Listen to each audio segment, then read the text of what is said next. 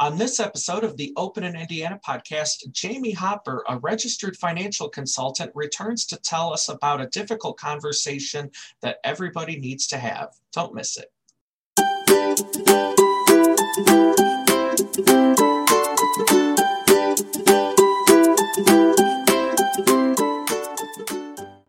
Welcome, everyone, to the Open in Indiana podcast, where we feature the people, places, and events that make Indiana a great place to live, work, and visit.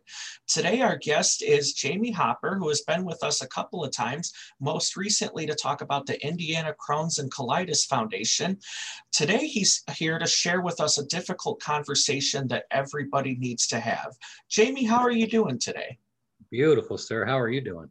I'm doing great. Jamie, thank you for joining us. So I'm dying to know, what is this difficult conversation that you're going to share with us today? Absolutely. The conversation is all about protecting your family from a long-term care event. When I talk to seniors all the time, what I learn is the three biggest things that they're concerned about are having a dependable income in retirement, they want to have their money protected, and they want to have money to leave to their kids. And a long-term care event is the one thing that could really derail all three of those things. And it's a very important conversation to have. And you may have heard people talking about the sandwich generation now. And that's the problem that people get themselves in, where you have to choose in between caring for your parents or caring for your kids, paying for something for your parents or paying for something for your kids, college or whatever it may be. And if you plan ahead for those things and you protect yourselves, it doesn't have to happen that way. And it's a really important conversation to have. And it's important for a lot of reasons. Actually, I have a book about it named The Conversation by Harley Gordon. And the reason that they wrote this book is because a lot of people just think that this is never going to happen to me. And the truth is, it happens to about 70% of people. And that means you're either going to need care or you're going to provide care for somebody else. And a lot of people assume that their spouse is going to take care of them. But in a lot of situations, the spouse has so much stress and strain from trying to care for you that they actually pass first, and then they leave your family in a bind. And it doesn't have to be that way. It's a very important conversation to have. And so, Jamie, what are some of the events in which this is a possibility? Like, what kind of things could happen to somebody where they might need to think about this? Absolutely. The two big triggers that would cause a benefit to be needed would be to have a cognitive issue, such as dementia, Alzheimer's, something in those lines. And we see more and more today, people are getting those things younger and younger. And it's really hard to watch. I mean, we see people in their 50s getting diagnosed with Alzheimer's and are passing in their early 60s.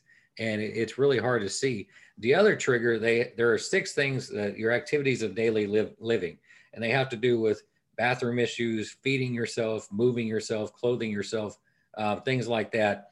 And if you cannot perform 2 of those 6 ADLs, they call them, activities of daily living, then your benefits can be triggered. Now, things that could cause that, I mean, it could be something as simple as a car accident. If you get in a car accident, you become incapacitated. You would need long-term care. If you have a stroke, you may need long-term care. People that have MS, people that have Parkinson's, spinal issues. There are a lot of different things that could happen. Arthritis is a really big one that people don't think about, but you get to a point where you can't your hands don't function properly. You have a hard time walking, moving, and all of a sudden you're in a position where you need long-term care. And if you plan for it ahead of time, we can protect you from those things. And so, Jamie, let's talk a little bit about some of the things that long-term care can help with. What kind of things can somebody expect a long-term care policy to help them with? Absolutely. Here's the thing. What I like to tell people is a long-term care policy, first and foremost, is about protecting your family. It's about protecting your spouse. It's protecting your kids, whoever may be in charge of your care. Because if you don't plan ahead, what normally happens is you stay at home as long as possible. There's nothing wrong with that. People want to stay at home. But when they do that, it forces their spouse or their kids to care for them. And they're not trained to do it properly. They don't have time to do it properly. They may not be strong enough to do it properly. All those, you may not have the durable medical equipment in your home to handle these things properly. And when you have a long-term care policy, it comes with so many benefits. One of the main things that I like to talk about is all of the major policies now come with something they call a care concierge or a personal care representative or something along those lines. And that care concierge is going to walk you through to be able to maximize all the benefits. So I like to tell people the minute that your doctor signs off that you cannot perform 2 of your 6 activities of daily living, or you've got that cognitive issue that would trigger your benefits, the very first thing you want to do is call that care concierge, because what they're going to do is walk you through everything. The first thing they're going to do is send somebody into your home and train your family how to care for you properly. That is so important. The next thing they're going to do is send people into your home and fit your home with all the durable medical equipment. So you've got all the ramps and pulleys and widened doors and whatever you need to be able to get around your home easily and safely. Now, if your family's still trying to work and care for you at the same time, long-term care services now come with adult daycare, which sounds horrible, but here in Indiana, we have unbelievable places where you can drop a family member off in the morning and they feed them 3 hot meals. They do activities. When COVID's not going on, they'll take them out shopping or on field trips, all kinds of things. And they have an opportunity to be around a bunch of people their age with their physical capabilities. And it's a really great thing. And then after work, you go back and pick them up. They've had a good day. You've had a good day. And it takes a lot of stress out of it. The next thing it'll pay for is respite care. If you're not familiar with that term, respite care gives you the opportunity as a caregiver to have 21 days a year off from caring for your loved one. Most people take that upon themselves to have to care for their loved one, and they feel guilty if anybody else were to step in. Respite care gives you an opportunity to have somebody come into your home or for you to take them to one of our beautiful communities here for 21 days a year. If you need to get away just to rejuvenate yourself, if you have a family emergency come up, such as a funeral or a wedding, anything that you need to get away for a few days and you can't take your sick loved one with you, respite care will cover that for 21 days a year. If your care becomes too overwhelming for them, it'll pay for somebody to come into your home up to your monthly benefit amount. And that's a huge opportunity to have some extra help and care for you and make that transition. When you do need to move into a community, they've got the care concierge has already vetted all the communities in your area. So instead of you having to get on the internet and see that there are 100 different communities in your county, which happens here in Hamilton County and Marion County, there are so many places, it becomes overwhelming. You call the care concierge, they've already vetted the places. They're going to say, what kind of amenities do you want? Do you want to have a gym? Do you want to have a personal trainer? Do you want to have a chef? Do you want there to be a theater? Whatever it's important to you. Do you want to live closer to your house or to your kid's house? And they're going to be able to tell you which communities to go tour and make it very easy for you. And it's really a huge benefit. Now, once you're in a community, the care concierge will make sure if you need to go to a hospital for 21 days a year, that they'll hold your bed. It's not a big issue here in a bigger community, but if you're in a small town and there's only 1 or 2 long-term care communities and they have a waiting list, if you need to go to the hospital, they're going to put somebody else in your room. And this will hold your bed for 21 days a year. And then the care concierge pays all your bills. So if you have any issues at all, the care concierge is going to pay all of your bills up to that monthly benefit amount. And if there's anything left, they're going to give your family, say, hey, you need to write this check or these checks, and then you'll be done for the month. The reason this is so important is what I mentioned earlier, is families try to do all of this themselves. They feel an obligation to do all this themselves, and it stresses them out. And people have to quit their jobs and close their businesses and rearrange their homes and their lives and do all these things. If you have long-term care protection, you protect your family from all of these things. And all they have to do is love you well, which is what they should be doing anyway, but they can't do it.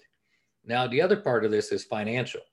Long-term care protection pays for so much. When you're paying for long-term care, you're paying based on 5 things. You're paying on your age, your sex, your health, and then your medical history, and then how much monthly benefit you want.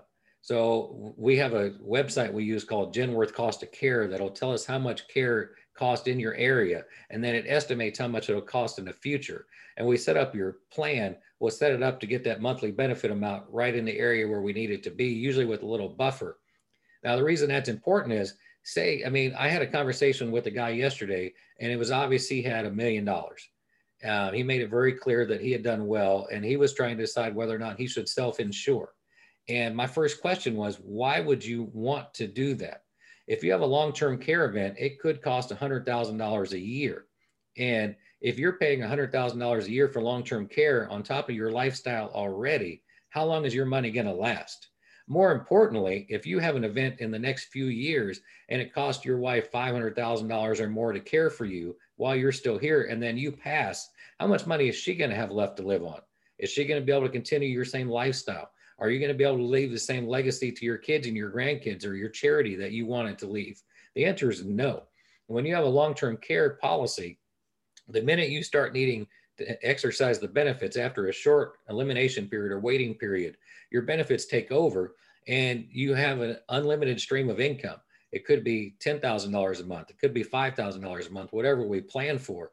But where else in your financial plan are you going to be able to liquefy some of your assets that are going to provide that kind of income? And sometimes we can set it up where it'll pay that for life. So the financial benefits of having a long-term care policy are huge. I mean, they're absolutely huge. If you haven't accumulate a lot of money, it could keep you off of Medicaid. If you do have to go on Medicaid, it's not horrible, but we try to keep people from that if we can. But if you have accumulated a lot of money, there's no reason not to do this. All we're talking about doing is moving some conservative money from here to over here. If you leave it here, you take a risk of spending that and possibly everything else you've got. If you move it over here, you're only going to spend through that little bit of money you put in, and then the long-term care is going to take over and pay for everything else. So the benefits to having a policy, not only are they emotional and physical, but they're financial too. And it's the best thing that I could offer somebody to protect those things that are important to them. And so, Jamie, at what age should somebody get ready to have this difficult conversation? You know, the age keeps going down. They used to say 60 was the minimum age. And now we're seeing so many people in their 50s have dementia issues. And our lifestyles are being diminished because of spinal issues and muscle issues. We see people with MS and other issues so much younger that I really think you should start having that conversation once you turn 40. Now, there are different opportunities for every age. So we may not plan for it the same way in your 40s as we would in your 50s and 60s. But start having the conversation. Generally, what we see is people don't start thinking about it until they've personally witnessed somebody in this situation.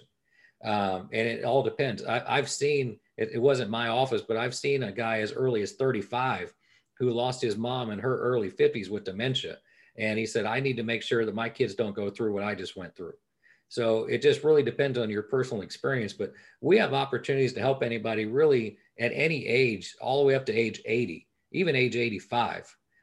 There are opportunities to help protect somebody from one of these situations.